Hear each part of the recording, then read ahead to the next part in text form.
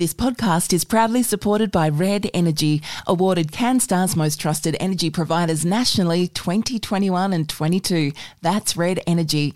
And Prince Wine Store, bringing wine enthusiasts the greatest wine in the world. Visit princeWinestore.com.au.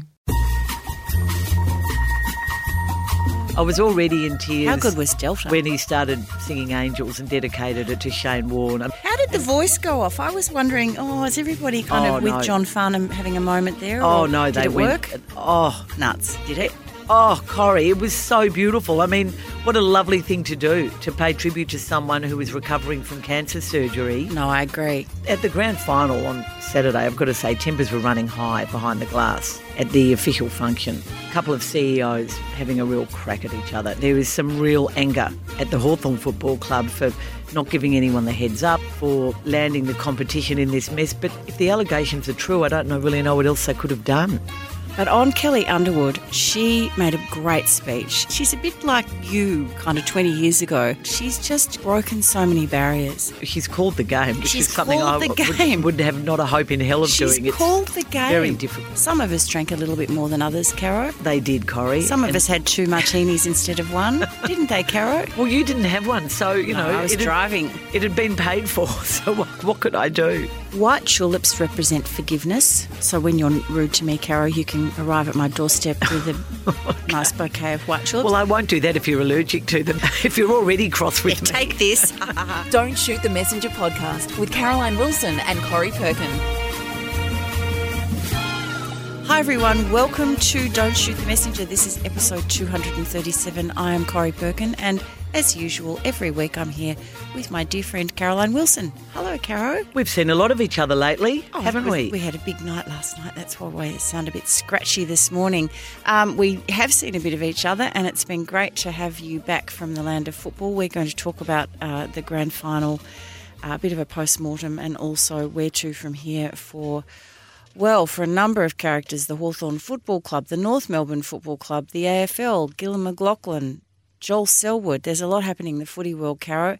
You have a book and also you have been watching something on the little screen, which I'm dying to hear about. I have a terrific recipe today, Caro, for a zucchini slice. I thought given that it's spring, the zucchinis are a good price at the moment, I thought that would go down a treat. Is it easy to make? Everything that you and I talk about on this podcast is sometimes it's a little bit tricky. No, that's our modus operandi, isn't it? Just a reminder to everyone, Caro and I will be propping up the bar at the Prince Wine Store special event on October the 26th. It's a Wednesday, so from about 5 or 5:30, Caro and I are going to be down at Prince Wine Store in South Melbourne. If you haven't been there, it's an absolutely beautiful grog shop. It's really beautifully laid out. Miles and the gang will be there to talk us through some spring specials. And, of course, anybody who comes and if you want to buy a box on the night, you'll get the special Don't Shoot the Messenger discount. But we're really looking forward to that. And details of that event are on our show notes, or you can contact Miss Jane via email and just ask her how is the best way to acquire. Well, you don't actually have to acquire a ticket, Caro, I don't think. No, just turn up. It's not a full-blown podcast. We're just going to be there to have a chat, taste some wine. You can buy some wine for your Christmas hampers or for your spring celebrations, and October 26th, probably a bit early for Christmas. Don't want to stress people out. Looking forward to that. I bought the spring mix dozen. I think I said last week. You did too. It is just, there are some beautiful wines there. Really beautiful. Caro, we've had some correspondence. Thanks everybody for sending in your emails and your notes on Instagram. We love, love, love hearing from you, so keep them coming. This is from Sarah Drennan, who said, "Hi, Caro and Corrie. I absolutely love the podcast and look forward to listening every week." Now, look, can I just say that's not why we love receiving emails. Even ones that are not so happy with our performance, we're happy to take too, but I do love an email that starts like that. Sarah continues, "I have cooked many recipes, read many books and watched many of the television shows and movies you've recommended. We have also enjoyed some delicious wines from Prince Wine Store. I had to write today to say what an extraordinary book Still Life is." Oh, the Sarah Winman. "I loved it and it has become one of my all-time favourite books. My husband is now reading it and loving it as much as me." Thanks very much, Sarah.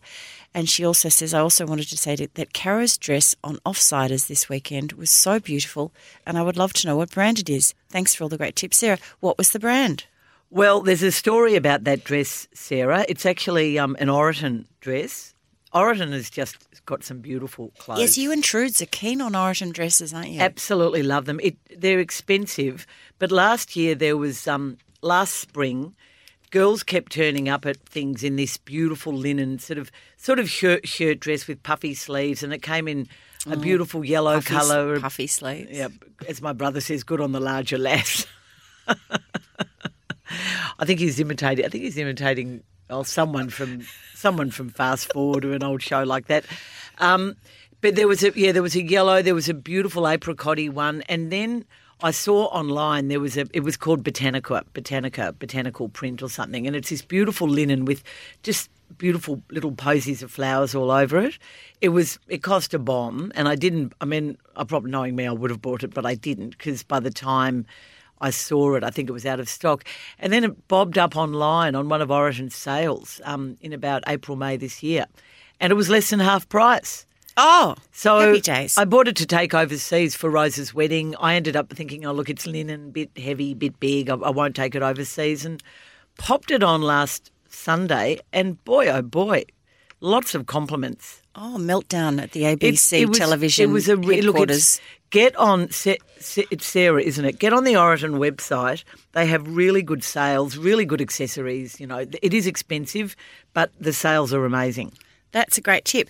So it was a big weekend for you. You finished I think it was your final football commitment doing the Offsiders on Sunday morning, wasn't it, for a few months? Or are we going to see you bobbing up over the Hawthorn fracas? I think this Hawthorn story won't go away, and if something really big happens, I remember Footy Classified came back out of season a few times during the Essendon drug scandal, and if these allegations are proven in any way to have substance, then I'd think this will be as big. Well, it'll be a bigger story. It's actually, what Alistair Clarkson is being accused of is probably the worst thing a coach has ever been accused of in my time in football. I mean, it's He's horrendous. come out quite strongly this week, denying vehemently. So Again. hopefully he will have an opportunity to put forward his side of the story. Well, the four families basically gave evidence as part of this review into cultural safety or lack thereof at the Hawthorn Football Club. That was as a result of comments made by Cyril and Shannon Arsam Rioli, Cyril Rioli and his wife Shannon. A review began. 3 or 4 families were interviewed. A lot of the women involved were the ones who really spoke up and had wanted to speak up for some time. But the problem now, and their allegations are just horrendous. One couple alleged that Alistair Clarkson urged them to have a termination of their unborn child, thinking it would not be good for them at that time to have a baby. Now, Alistair Clarkson has vehemently denied this. And the reviews now, everyone sort of seems to have seen it, which is a real problem. The minute Hawthorn got this review and looked at it, they went, heavens, we're not equipped to deal with this. They gave it to the AFL. But procedurally, it's just a nightmare, Corrie, because no one has yet decided how these allegations are going to be tested. The families involved don't trust the AFL to run the process. The AFL is saying, well, you've given us this report. If you can go to the police. I mean, we're not insisting that we interview you, but that's the way we want to do it. We want to run an inquiry. We'll put 4 people on the panel, 2 Indigenous, 2 of them will be women. It'll be a fair panel, but they basically just can't agree on how it's going to happen.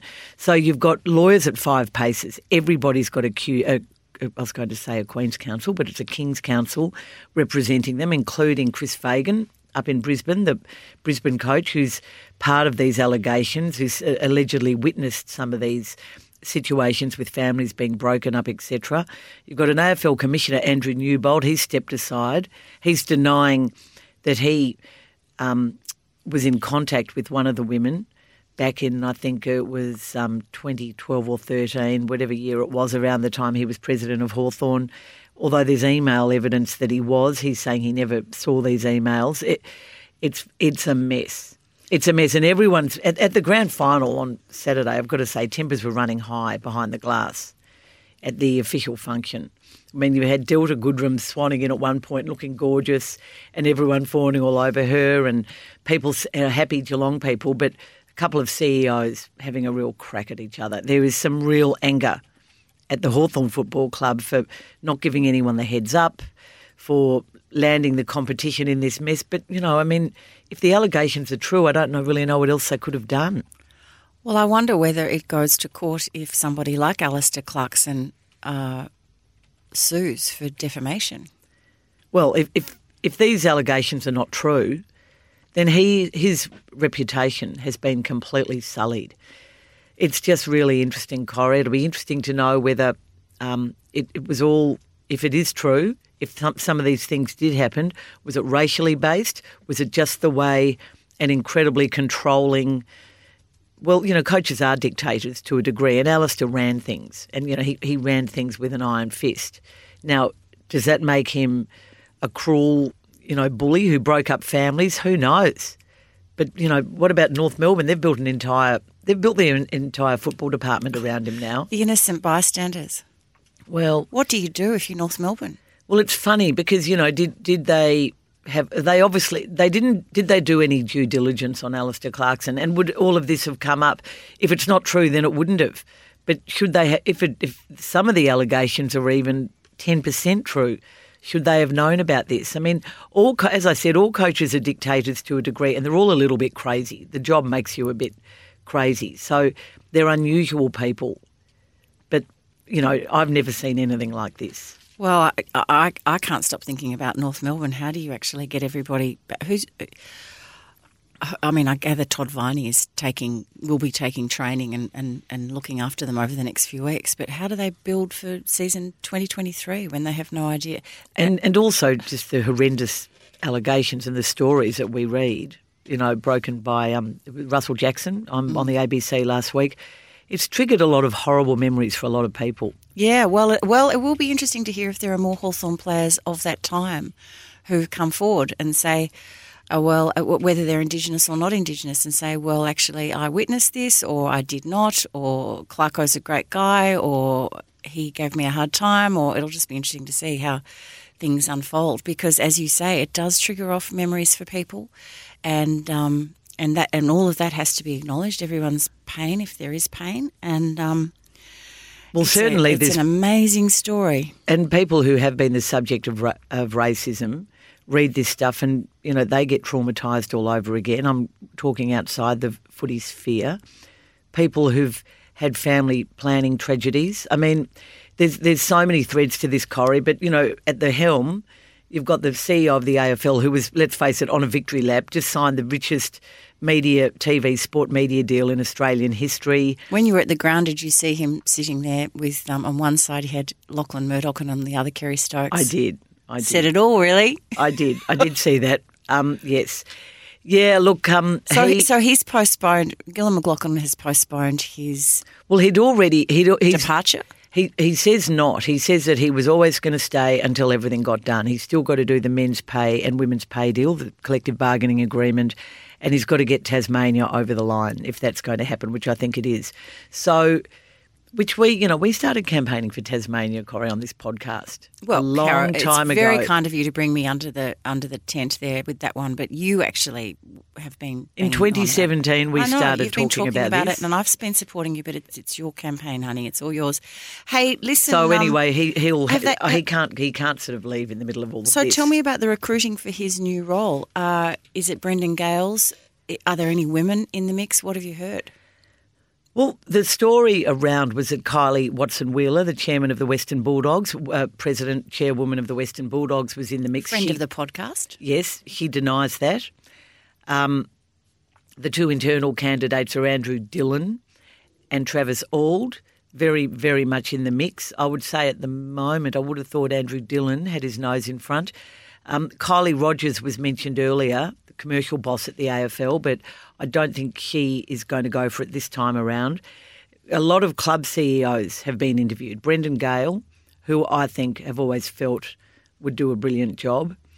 Simon Garlick from Fremantle, Tom Harley, very impressive former Geelong captain, now running the Sydney Swans, had a bad day last Saturday, but He's a very impressive younger candidate.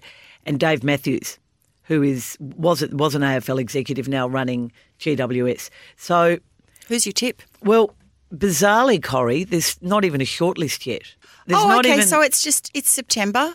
They've all been We've only got another 5 months or 6 months before the footy season starts. Good on you, AFL. You're really hurrying up the process there. I have an issue with the fact that there are already 2 commissioners short because there are 2 vacancies that they didn't fill from the start of 2021, and now Andrew Newbold stepped aside.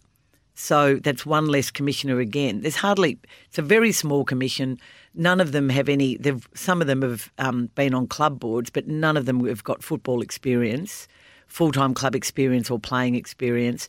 And that worries me, Corrie. Well, and I think they've delayed the shortlist because they don't want to put a deadline on what Gillen's got to do because I think he feels that if he's got a deadline, people will try and screw him on certain deals. Well, I think you could have it down to a shortlist by now. It was only, 5 months ago he told us that he was leaving. So they've only had 5 months to think about it. But this Hawthorn thing has made people change their mind. They've sort of said, we need new blood at the AFL. Now, why that sort of relates to Gillen McLachlan, I'm not sure. But his tenure at the AFL has had some brilliant moments, but it has been bookended by 2 racism scandals, Adam Goodes and now Hawthorn.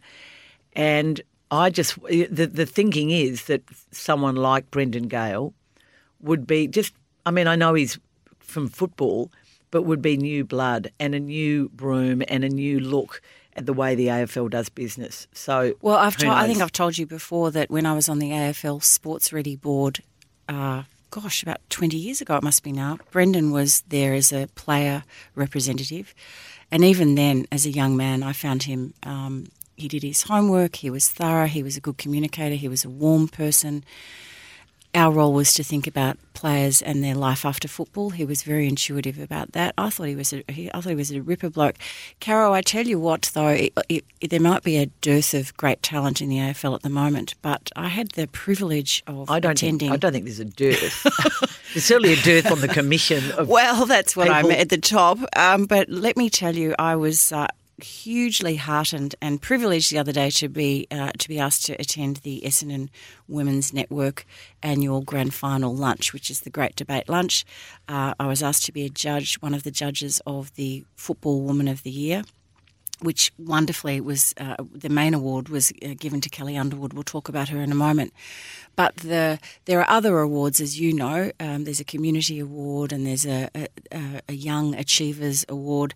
The talent of the women we judged in each category was impossible to deny. It was overwhelming, and we had a wonderful judges session and chatting about the different candidates, and we came away so heartened and so impressed by this extraordinary talent that's coming through, not just understanding of the game, but business practice, business acumen, sense of community, all that stuff that we talked about last week. What is it about footy? Is it about winning premierships, or is it about being a cohesive club which has a great community spirit? But on Kelly Underwood, she made a great speech, and the other candidates in her category were all outstanding as well, and they will all win this award as time goes on, I have no doubt. But Kelly Underwood, when we looked at her CV and thought about her achievements, she's a bit like you kind of 20 years ago in the broadcasting world. She's just broken so many barriers. Well, she's called the game, which is something I would have not a hope in hell of doing. She's called the game. Very difficult. And I can remember when the first season I covered footy, and somebody interviewed me because it was such a novelty to have a girl covering footy. Someone interviewed me and they said, so how would you feel about calling the game? And I just remember saying, I would be terrified. I will never do this. I would rather stick knitting needles in my eyes and ears. No, thank you. And there's Kelly who does it every week. But she's just such a warm and wonderful person. What a terrific ambassador for the game. He is. And having judged that award myself for many years when it was just one person, one Football Woman of the Year, we used to meet in Florentino. Linda Desso, who ran the Essendon Women's Network, she's gone on to bigger things now. She's the Governor of Victoria. She would get me and Andrew Demetriou, who was then running the AFL, and we'd sit down over coffee that she purchased for us, and we would choose the winner. It was now to see where it's come. And I think back in 2000 or 2001, I actually won the award and had no idea when I turned up at the lunch that I was going to win it. Wished I'd been able to prepare a better speech. But anyway, and I said to Kelly, how was it? She said, oh, well, I did the motorcade. I said, what, you did the motorcade at the grand final? Didn't you see her? Sorry. No, I didn't, because I was on radio at the time. Oh, well, she went around the ground. No, with the Oz Kicker of the Year. Huge. And she took her daughter, Tessa. And listen, can I just tell everybody, I reckon the highlight of grand final week, and there are many, would have to be the Essendon Women's annual lunch. Sadly, because of COVID, it sapped a lot of their energy and their club is in a bit of disarray. It was disappointing to see so few directors there, Essendon. But nonetheless, they galvanised, I think there were 500 or 600 women there. Was David Barham there, the president? No, David wasn't there. But it was just a fabulous group of women and quite a lot of blokes as well. The debate was hilarious. If you ever get a chance to buy a ticket to this thing, and you can, I think, it's open to anybody, just put it in your calendar for next year, ladies, mostly, gentlemen too. It's what a cracker day. I had a ball. I wore red and black, which is my mother always said, you shouldn't wear those two colours together. You look like a tart. I told Shelley wear that, and she said, "Oh, I think you look great. Forget the tart." She's a former winner. There are so many. It's all. I agree. It's always a great lunch. The comedy stuff was always really, really funny. I can see how you who go to so many Crown events, it's just like one more chicken breast. No, I think it is fantastic, but the Thursday before the grand final, and there's always a big story around the time of it happening, and so you're getting everyone's different take on it, and this year it was the Hawthorn stuff, plus Essendon, of course, are searching for a new coach who I've been convinced for a while will be Brad Scott, which I think is a great appointment, the brother of the current premiership coach. Walking into that room, the shock about the Hawthorn news, which had broken only a couple of days earlier, was palpable. And Auntie Joy Murphy, the Wurundjeri leader who gave a beautiful welcome to country, actually touched around the subject of her people were hurting that day, and didn't hammer it home, but was just very sensitive. And there was hardly a dry eye in the house as she spoke. A lot of pain in her community, but it was a great day. So well done, Essendon and Caro. We don't want to say too much about the game because it was a blowout, and they often are grand finals. Did you have a good day though? Well, I mean, I was working, but then I went upstairs just in time to see Robbie Williams, who was just extraordinary. I was already in tears. How good was Delta when he started singing Angels and dedicated it to Shane Warne? I mean, it really. How did the voice go off? I was wondering. Is everybody with John Farnham having a moment there? Did it work? Nuts! Did it? Oh, Corrie, it was so beautiful. I mean, what a lovely thing to do, to pay tribute to someone who was recovering from cancer surgery. No, I agree. And $1 million helps too. The voice is just he was paid to put on a great gig, wasn't he? And he put on a great gig. He put on a great gig. I mean, it's what the grand final needs. I don't believe it needs to be held at night or twilight. I know there's a lot of people who think it should be. I think the reason the ratings were bad was because the game was a dud. And unless you're a Geelong supporter, and there aren't that many Geelong supporters. I mean, the Richmond GWS grand final, which was the last one at the MCG pre-COVID, that didn't rate all that well either. But there were probably more Richmond supporters than Geelong supporters, so more people stuck around. It was an extraordinary day. The beginning was incredible. Joel Selwood, who's now retired, another emotional moment in footy this week, running out with little Levi Ablett, Gary Ablett's son, who, has obviously had a lot of challenges as a tribute to Gary. The Robbie Williams, seeing Shane Warne's children up in the Shane Warne stand. Oh, that was beautiful. When he sang Angels. And the John Farnham was just, everybody stood up and started singing. Well, I was singing at home. It was, but I wondered how it translated with the crowd because we're very loyal to John with that song, and I thought, here comes Robbie Williams just flying in with his big paycheck and singing it. But when he started, he sounded great. He did it. He delivered it brilliantly. Yeah, and the bagpipes. Oh, it was absolutely beautiful. And then even at the end when the game was over and it was just shattering for the Swans. Their captain who spoke, Dane Rampe, was so gracious. Yes. Particularly about Joel Selwood and about Geelong. And you said about Tom Harley. Tom Harley before, it made me think about what fine young men Sydney is producing and how gallant in defeat they were and gracious. And that all comes from the top, Caro. That all comes from the top. Even their supporters, as Chris Scott said, you hung around and you could have left. But they all stayed at the ground watching the medal presentation, which was extraordinary. And, of course, Joel Selwood speaking so well at the end of the game and bringing the water boy onto the ground. Shots, scenes that have been shown around the world of international sport and elsewhere. So, and can I just also say a bouquet to the Geelong Footy Club players for a really brilliant Mad Monday moment when they all dressed as seniors because, of course, they've been written off all year for being the oldest team. How on earth could they possibly play in the grand final? And they did, and they blitzed. And when they all got out of the bus as geriatrics, it was very funny. Do you know where I tipped Geelong to finish this year? 10th. As I was reminded in a text message by a well-known Geelong identity, I wonder where I tipped them. Could not have got it more wrong. I've done that with a gang of friends. We actually predicted at the end of the year. I thought they. I did think they were too old. I didn't see players like De Koning coming up. That absolute thrashing they received at the hands of Melbourne in the preliminary final last year. And Isaac Smith, former terrific Hawthorn player, has just gone from good to great to great. Although he wasn't my tip for the Norma Smith. But anyway, well done, Isaac, and well done, Geelong. And it was a great victory, and I hope you celebrate for weeks to come. Now, Caro, I think on that note we need to celebrate. We need to bring Miles in. Jane has the trolley ready, and we are going to the Cocktail Cafe.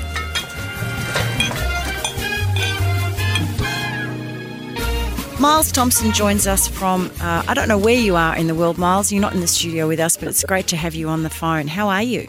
I'm very good, very, very good. Thank you. Caro and Miles. At my house. Oh, you're at your house. Well, out of your pyjamas, please. We're here. We mean business, and we want to explore with you your spring mixed dozen highlights. Now, the spring mixed dozen, Caro has already gone down to Prince Wine Store and picked up her box, and she can talk more fully with you about what's in the selection. But I'm hoping that you might have a Riesling to chat about, Miles. So tell us about your spring dozen. Yeah, so we do it about the same time every year, and it's always a mix of whites and reds and maybe sparkling or whatever I might feel like or have tried. A bit of warmer weather, whites have a bit of texture and weight to them that maybe can be a little more interesting. I love those aromatic white blends. I think we talked about the Yé Blanc, things like that. Tell us about the Valentine Riesling first of all, because Corey wants to try that, and I've looked at it, but I haven't drunk it yet. But it looks like a good value bottle of wine. Yeah, Dom Valentine Riesling, great little youngish winemaker, concentrates on wines out of the Yarra Valley. That's where he's from. And this is off a single vineyard that I think he's been sourcing for quite some time now. You don't see a ton of Yarra Riesling, so they're definitely around. But he's been making this for ages. Beautiful old vineyard and lovely sort of textural style. It's maybe not as fine the stuff from the Riesling, particularly from sort of Victoria, Yarra Valley, things like that. They're a little more textural. They have less of that lime, lemon zest sort of thing going on that you see out of the Clare. And they have a little more sort of tree fruit, apple, pear, mineral kind of element going on. Little sort of white pepper thing. Yeah, really fantastic. Maybe not quite as intensely aromatic. They remind me a little more of sort of European Rieslings, maybe Austrian Rieslings, those dry sort of textural styles. And this has lovely sort of clean fruits, lovely almost chalky sort of texture on the palate, that lovely sort of apple and crunchy sort of pear thing going on, and that lovely sort of white pepper spice. Really delicious. And how much does that retail for, Miles? That one is about $24, if I remember rightly, but you had me at crunchy pear. I think that sounds delicious. Peppery apple. Yeah. And what's your second choice out of the mixed dozen, Miles?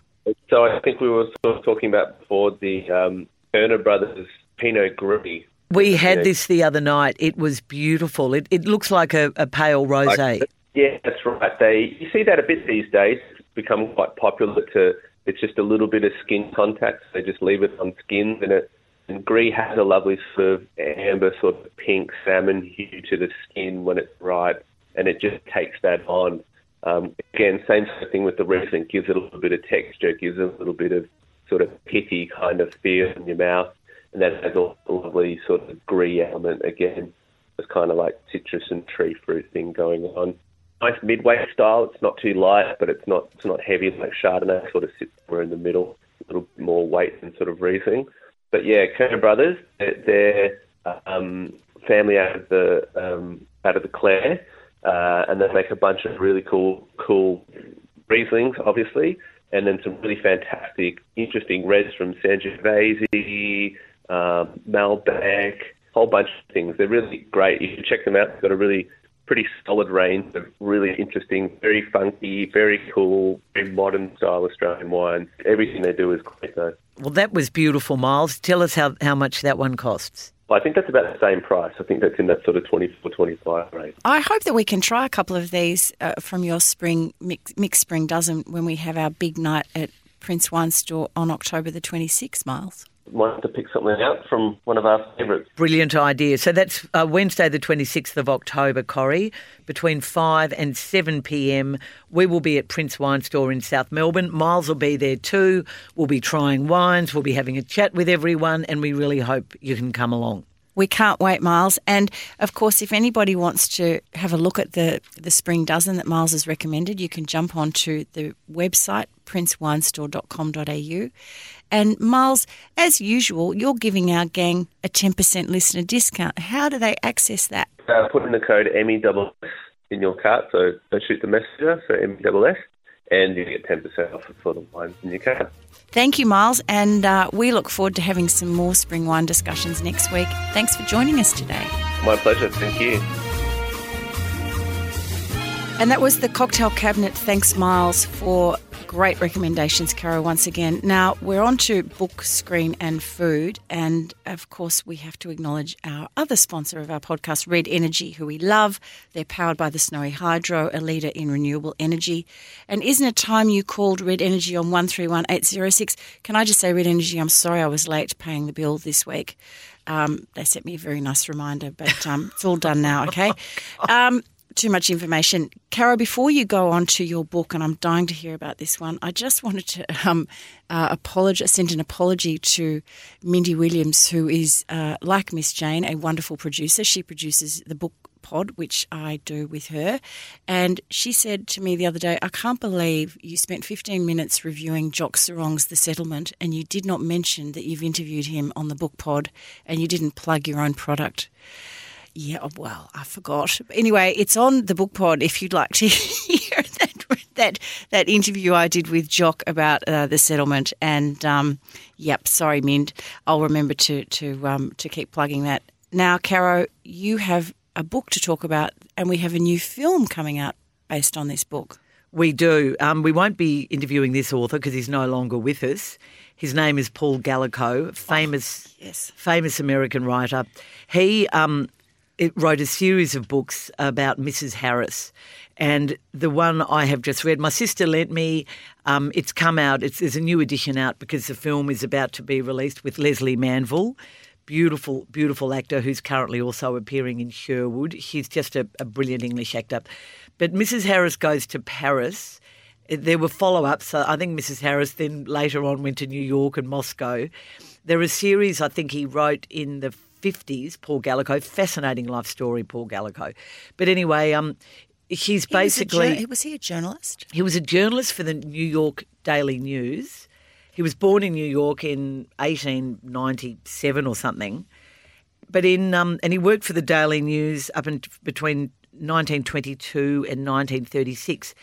And then he moved to the UK and settled in Devon.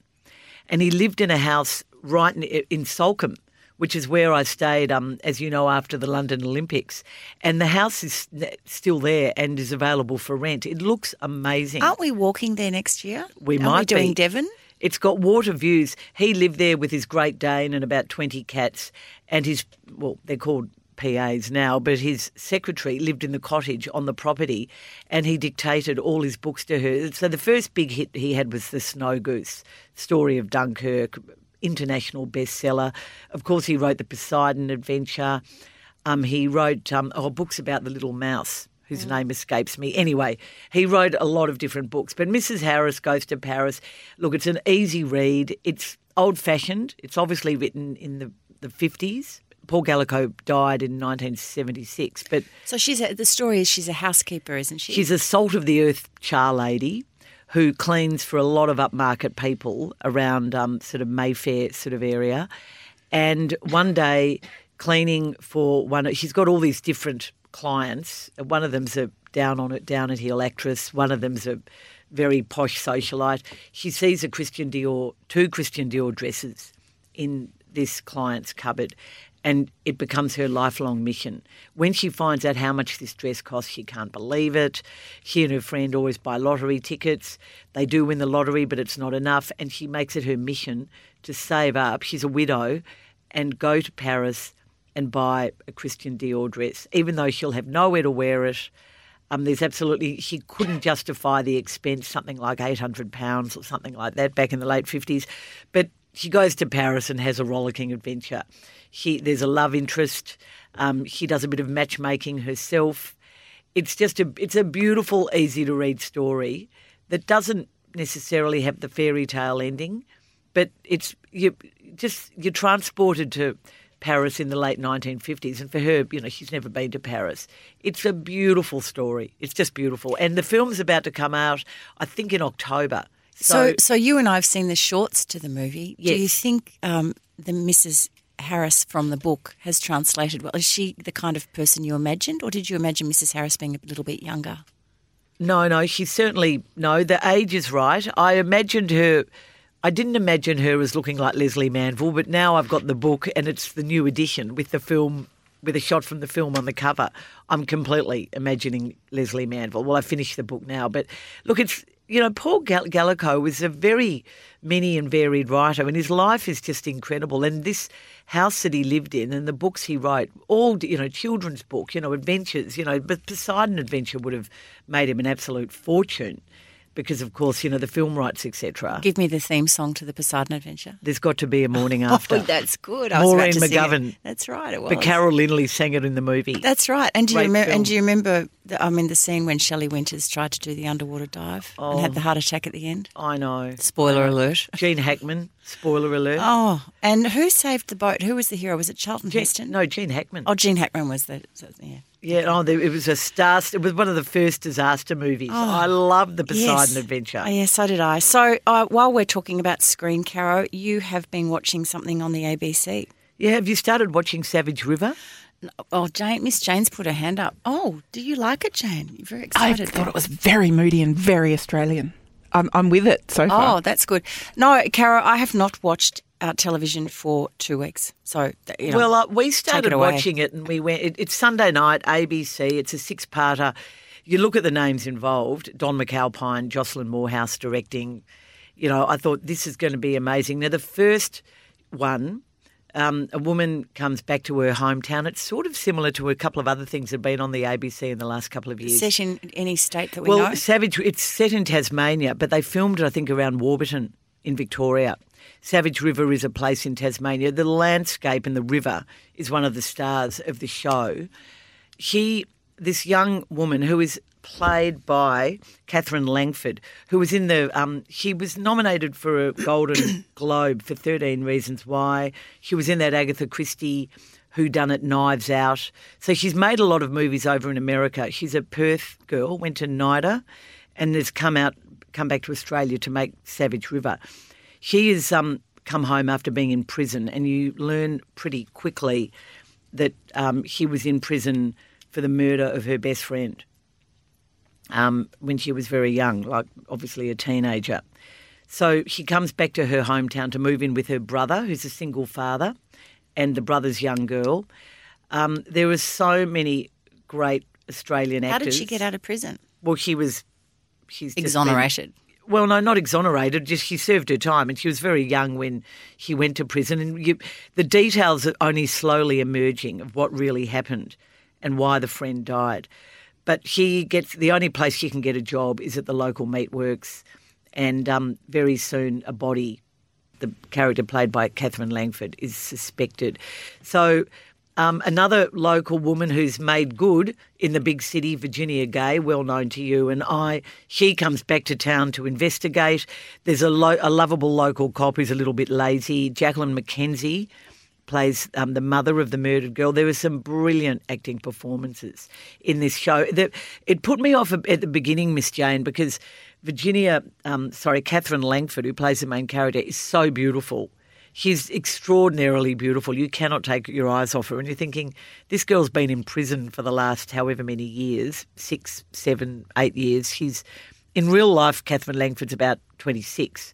So anyway, but apart from that, it's a bit of a slow burn and it's getting better and better. And I'm completely hooked now. I've got no idea.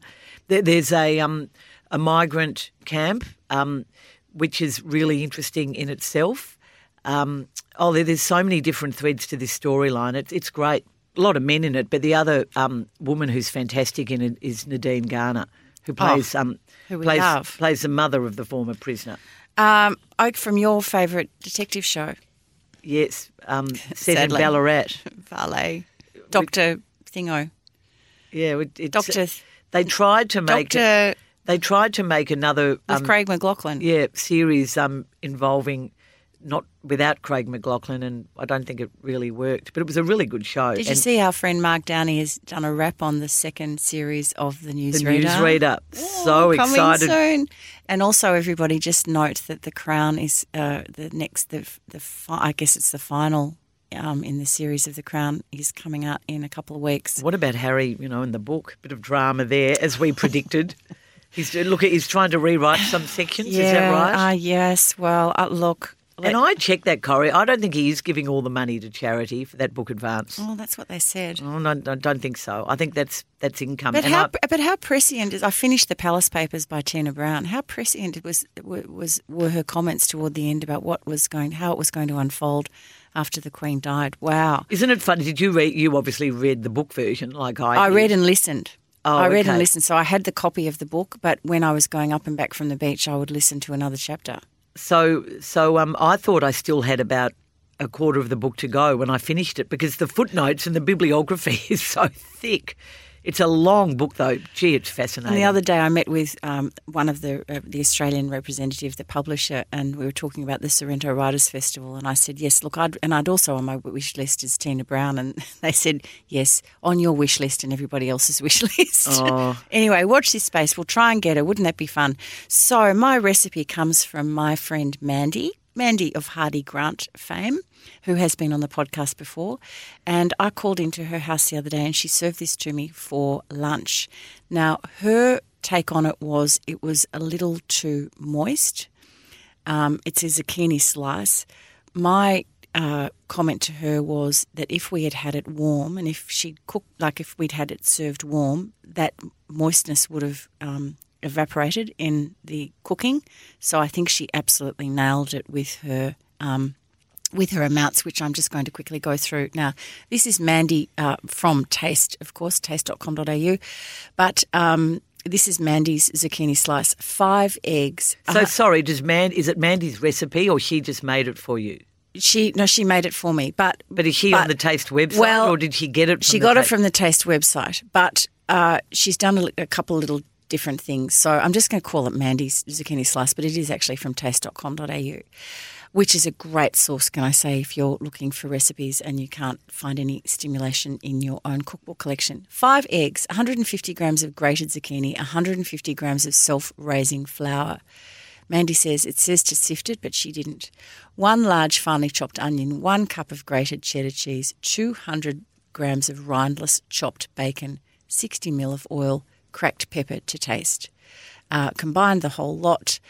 Stick the mixture, she says, can be quite sloppy, but you can add a little more flour if you like, but you don't want it to dry. And can I say, Caro, you and I have had a lot of frittatas and zucchini slices in our time that have been as dry as, I'm not going to say it. I actually haven't had that many drier zucchini Don't slices. you remember Campari in Hardware Lane? They used to have a ripper frittata, but it was often quite dry. You can't. Oh, remember that table? You went and you had the antipasto for lunch. That was the most extraordinary place. It was before its time. It was brilliant. You and I were having lunch there in about 1982. It was a brilliant restaurant. Still going, I think. So she says, grease a baking dish 30 centimetres by 20 centimetres and pour into the dish and bake for 30 minutes or until cooked through. And as she says, delish with a green salad, in brackets, that was my idea. And a cup of tea in a very nice china cup and saucer, which is what she served me. So it is a brilliant zucchini slice. Can I just say also, just on the issue we talked about a couple of weeks ago of toddlers who are reluctant vegetable eaters, our Lib cooks this for Florence, or a version of this for Florence, and manages to stuff a couple of vegetables in her that way. Florence adores a zucchini slice or a frittata, so it's another good thing to do with toddlers. So take note, Granny Caro, when Sunday arrives from the Netherlands. Good local tip. Get cooking. Good local tip. That was BSF for Red Energy. Thanks, guys, for supporting us. Caro, you are grumpy today. What on earth can you be grumpy about? Well, I started out being grumpy, but I ended up with a good local tip from many years ago, and I'm sure we've spoken before about possums. I mean, I loathe possums. This is annual, and this is a bit like my road rules and road rage. They are the most disgusting animals. Frequently. I'm sorry, animal lovers. I just loathe them. I don't know. I don't want to say things that might offend people, but there's a thing I would do with possums if I was allowed to. But I've got this avocado tree in my garden. It's the most beautiful tree, and because you need two, apparently, companions, I don't know if it'll ever bear fruit because it might be a bit cold here, but I'm told I have to wait 7 years. I'm at about 4 or 5, I think. So the tree outside my fence, which I've planted on a bit of a strip, is absolutely rocketing. It's got these beautiful blossomy things coming up at the moment, the most beautiful leaves. The one inside, next to my veggie garden, possums have just eaten the entire top off it. They've just completely devoured it. It's completely denuded. It's so sad, and I'm so grumpy about it. But I remembered, because I didn't have a dog for a year or about a year and a half after Billy died, I remembered the good local tip about dog hair. In the pantyhose stocking. Animal hair, yes, or even just in a plastic bag. So I gave Queenie a good brush last week and put said hair, she's not sort of a real molting dog, just a little bit, put a bag of hair, I mean this is must be 2 weeks ago now, I've hung 2 plastic bags on the tree and there are shoots, there are green shoots emerging. So I really think, and I know a lot of people have done the dog hair or other animal fur, other animal hair solutions to possums eating their roses or their bougainvillea, or in my case, avocado. And I think it really does work. So there you go. Okay, so grumpy about possums but happy about dog hair. Or you can my Christmas lilies are coming up too. They're all sprouting. I think also spreading some orange peel underneath you said attacked tree might help too. But look, your avocado tree, Caro, is actually serving a purpose, even though it might have been mangled by the possums, because you need the pear to be creating avocado pears.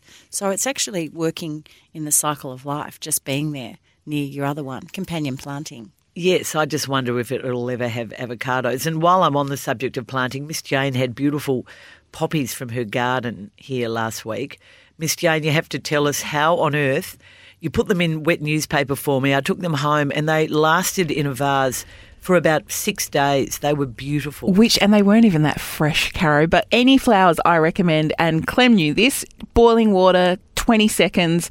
I don't know what it does, how it does it, takes bubbles out the stem, and I reckon it gives you at least 3 days extra. But yeah, I'll bring you some next week, Corey. Thank you. I get left out again. That's okay. Okay, so on to 6 quick questions for Red Energy. My question to you, Caro, have you ever been hacked?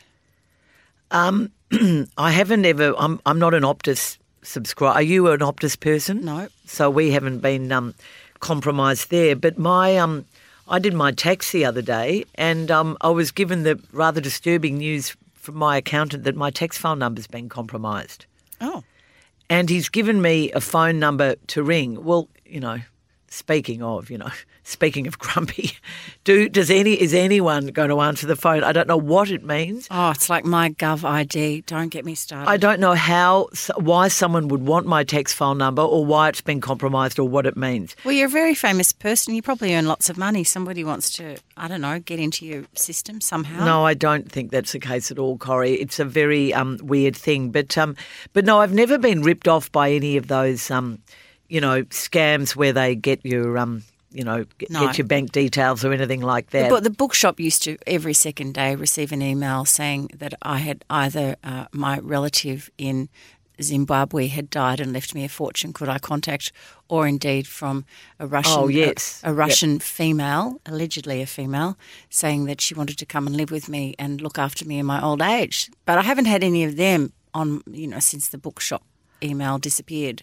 My mother had a weird one where they rang her up and they were at the police station and they'd been broken into. There are some strange things people do. Anyway, horrible. Corrie, what is your recurring Year 12 exam nightmare? Well, it's that time of the year.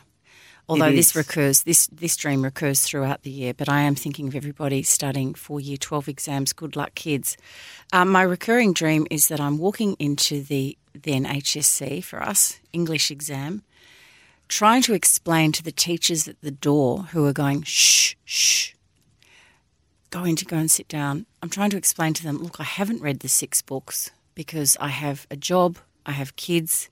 The other night I had it, I'm explaining about grandchildren. So clearly I'm getting older in the dream. And I'm saying, I haven't read the books, but look, have you got a copy of it? Because I'll do a quick read. I'll be good. And they're just looking at me, get into that exam room. And I haven't read the books, Cara, and I've got to write on Wuthering Heights. Oh, or varying combinations of that theme. And I have that dream. Not exactly that one. I speak to friends who have been to university, which is basically most people I know, and I didn't go to university. And they say that they have these recurring dreams with their law exams or their medical exams or whatever it is that they've done. So clearly it's something that we all have. But because you and I stopped studying, well, if you call RMIT studying, I don't, but no, the journalism course we did. Exactly have a golden career there. But my thing is, Year 12 is my go-to whenever I'm thinking about exams, and boy, oh boy, has that stuck with me. Well, my mother's the same because she went to Melbourne University but dropped out, and she missed her Year 12 French exam. Have I ever told you that story? No. She thought it was on in the morning and it was on, she thought it was on in the afternoon, it was in the morning. And she realised an hour into the exam that she had missed it. So she didn't get to do the exam. And she's still, in her 80s, has nightmares about missing her Year 12. Back then it was called, well, it wasn't even called HSC. Maybe it was called Matric. She missed her Year 12 Matric French exam and luckily enough also did Latin, and I think did well enough in Latin to get to get into Melbourne Uni. Wow. But good effort. But I remember when we were kids, whenever she left her electric blanket on 3 and fell asleep, she'd have a nightmare about missing her French exam. Well, that's just awful. That is just awful. Anyway, this stress doesn't necessarily occur for school kids now because, of course, they have SACs throughout the year. But yes, that's my recurring dream. Caro, do you love or hate reunions? Speaking of, I love reunions. Did you love last night? I love the Sunday Age reunion. Would you like to tell our listeners where we were last night? Well, the Sunday Age was a golden period in our journalistic past, Corrie, where for a short period, Melbourne, basically Victoria, announced in the late 1980s the launch of 3 Sunday papers, the Sunday Age, the Sunday Herald and the Sunday Sun. So it was before the Herald Sun had merged as a Sunday paper. And it was before, and these were very separate organisations to the daily newspapers, which is sort of slightly different now. It was just a great time. Steve Harris was the first editor, followed by Bruce Guthrie. So many wonderful people worked at that newspaper, you and I among them. Jana Totaro, who, what actually, was she the PA? Yeah, EA. I think, EA. but I think to all of us, essentially to the two editors, but we all seemed if the copy machine broke down, I just yelled Jana and she'd come and fix it. So She was the heart and soul of the office. and she's the heart and soul of the reunions. She organised last night's booze up. Some of us drank a little bit more than others, Caro. They did, Corrie. Some of us had 2 martinis instead of 1, didn't they, Caro? Well, you didn't have one, so, you know. I was driving. It had been paid for, so what could I do?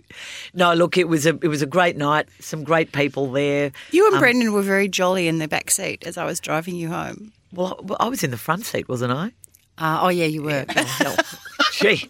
Brendan was Going in the well, back seat. going well. But one of the former editors, Bruce Guthrie, was there with his wife, Jan Applegren, the brilliant food writer. Jeff Slattery was there. My Lawrence brother, Money former was sports there. editor, was there. Steve Perkin was there. There was some great names. Oh, it was some great great. people. Deborah Stone, Liz Porter. Look, I'm leaving people out. Ray Gill.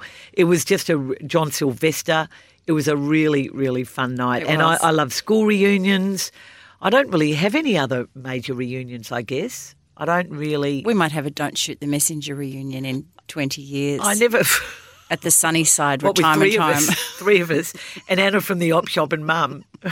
A motley crew. Your mum might be 110. She'll be there. Okay. Corrie, inspired by the Essendon Women's Network lunch and the great debate theme, which 80, well, we don't know what the theme was, but you'll tell us, which 80s song have you had on replay in your car this week? So the debate was footy better in the 80s? Oh, yeah. That was great. It was really fun. And, of course, because of the cohort, most of us being over the age of 50, the hands went right up when the big cheers who won. Of course, the 80s footy was much better. But each of the panellists came out to a particular theme, and afterwards when I was driving back down the beach, I thought, if I was on that panel, what would I have chosen? Oh, here it is. And I've gone for the Thompson twins. Oh, did they play it? Oh, hold my heart. Is singing advisable on the podcast? Stay with me. It's a great song, isn't Oh, it? so It's a good song. I've just had it on repeat. It is a really good song. Don't look at the film clip though. I do remember the film clip. If you look at the film clip, the song diminishes There was with some those mullet haircuts. terrible film clips. And I love that song. So, Caro, what possession are you most ashamed of at the moment? My car, it's disgusting. Oh, I thought it was going to be something naughty like your vibrator or something. Corrie, really? My car Your is car. so disgusting. It is, in fact, a piece down near the accelerator fell off the other day, and it often comes out. piece? What, the like brake? a bit of plasticky, rubbery stuff. Anyway, I asked Brendan to put it back in. He goes, normally he offers to do it. He said, your car needs a vacuum. It is just, it's been driving dog around. It is got dog hair everywhere. It's got crumbs. Have It's you got noticed dirt. that? Have you noticed that since we've puppied up again in the past year? Oh. So you and I had a year or two minus puppies. We did actually have a clean car. We had no companionship, but we did have a clean car. Muddy, wet dogs. Oh, muddy, wet And dogs. I haven't been putting a rug down in the back. It also needs a clean on the outside. I also had a little scraping incident in the Channel 9 car park a few weeks ago. So the exterior is pretty bad as well. I'm just ashamed of it. I need to do something about it. So Well, there's a long summer holiday ahead. You can whiz down to the local.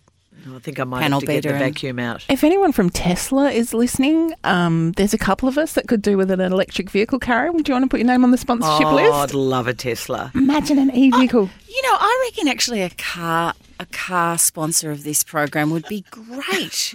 Free servicing. Do you know how much it costs to service your car? Well, yes, of Jeepers. course I do, because I get Well, it it sounds like you serviced. don't care about your car. No, I've just been. It needs a bit of love. Now, Corrie, you're going to close the podcast with this week's amazing fact. I am. I'm continuing the floral theme from before, and this is all about the tulips.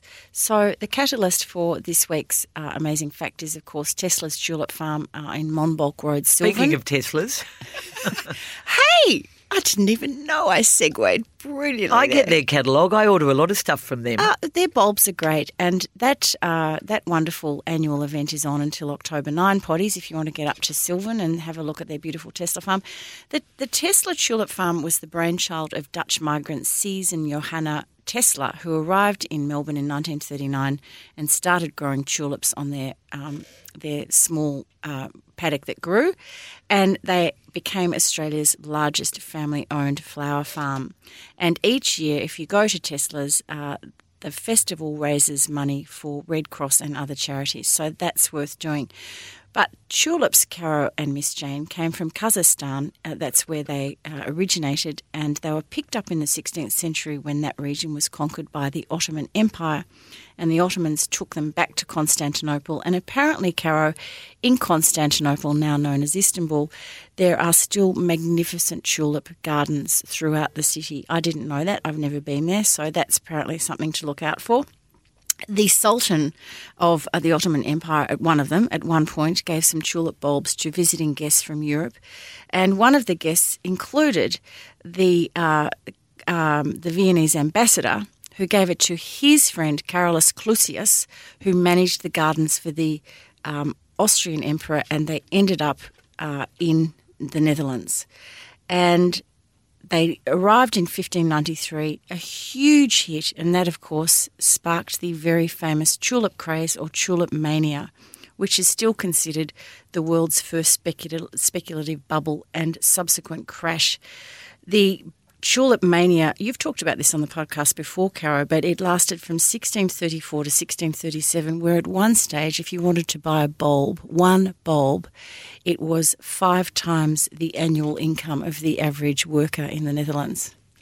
So how that happened, who knows? But eventually, of course, they were propagated and the prices crashed and a whole lot of people lost their money. And that was actually the end of the Dutch Golden Age, which we have talked about on this podcast as well. Did you know, Caro and Jane, tulips are a member of the lily family?